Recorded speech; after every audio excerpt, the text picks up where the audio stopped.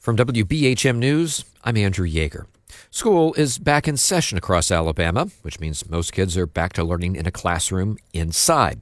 But some educators are advocating for a different approach. They're finding ways to take the classroom outdoors. It's part of a growing movement to teach kids in nature and help them connect with their environment. For this month's Outdoor Connections, WBHM's Mary Scott Hodgson explores the idea. A line of kids trek through the woods at Oak Mountain State Park, south of Birmingham. As they cross creeks on dirt paths, they keep an eye out for animals and poison ivy. If you fall down here, it's game over. Yep. They're participating in a week-long summer program called Gross Out Camp. Today, they're hiking to a nearby lake to go fishing. 6-year-old Skylar says she loves walking in the woods. My favorite thing about hiking is that you get to work out your legs. And I get to see the view. Gross Out Camp is one of several summer programs where kids spend most of the day outside.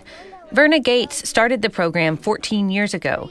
She says today, demand is higher than ever before. This is kids' natural habitat out here in the woods. I mean, two of these kids have been begging all day to get in the creek.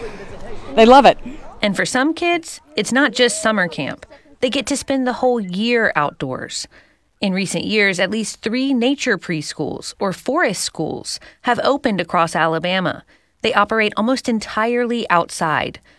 Sarah Krim runs the Woodland Wonders Nature Preschool in Auburn. It seems like a very foreign concept, especially when we first described it to people, like, do what? They're just going to be outside all day, yeah, and it's great, and it works. Krim says the program is less academically focused in a traditional sense, but students soak up knowledge from every activity.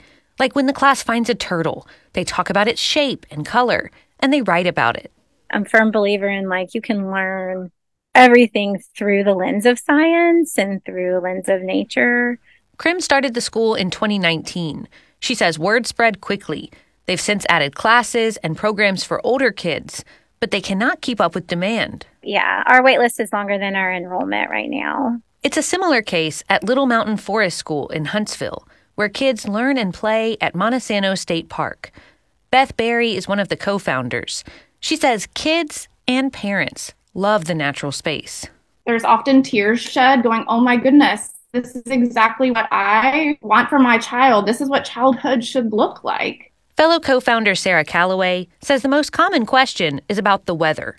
They spend a lot of time reviewing proper clothing because students are outside, rain or shine. As a forest school parent, it's a pain in the behind to have to deal with your muddy, soaking wet kid and all the laundry and everything, but the kids love it. Those are some of the best days. They don't mind one bit being wet and cold and muddy.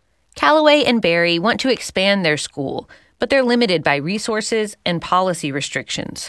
Their school doesn't have a building, which is required to be licensed as a full-time program in Alabama. So for now, they can only offer half-day classes.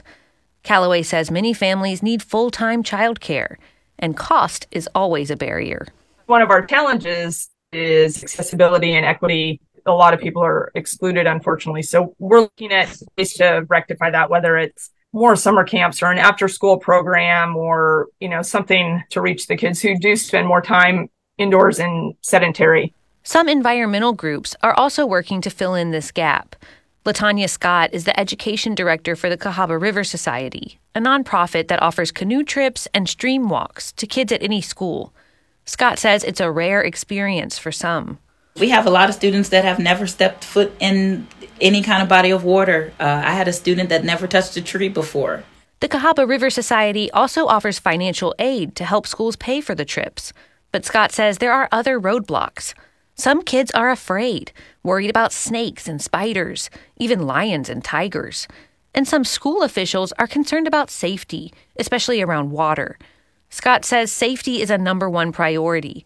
They want kids to feel confident exploring the outdoors.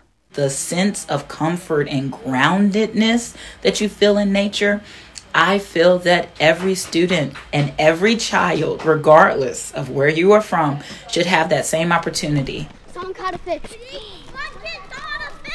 Back at Gross Out Camp, kids are soaking up the outdoor activities. 8-year-old Cecilia and 10-year-old Madeline say it's a fun way to learn. because we get to go on hikes and stuff.